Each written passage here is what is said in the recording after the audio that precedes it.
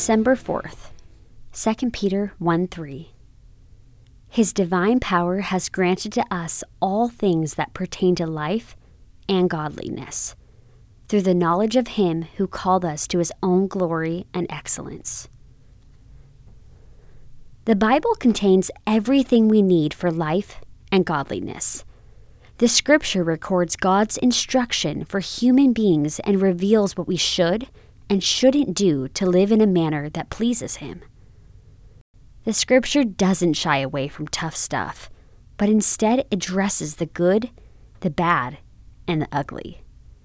Even the heroes of the faith found on the pages of the Bible are flawed, and failures often temper their successes. Have you considered that the things you question or struggle with today are addressed in God's Word? Would you like to make decisions that leave you without remorse and regret? Ask God to help you trust His Word. Choose to do things His way instead of yours. Although it may be difficult, the end is always worth it. God doesn't want to rip us off. He desires that we choose the best path for our unique lives.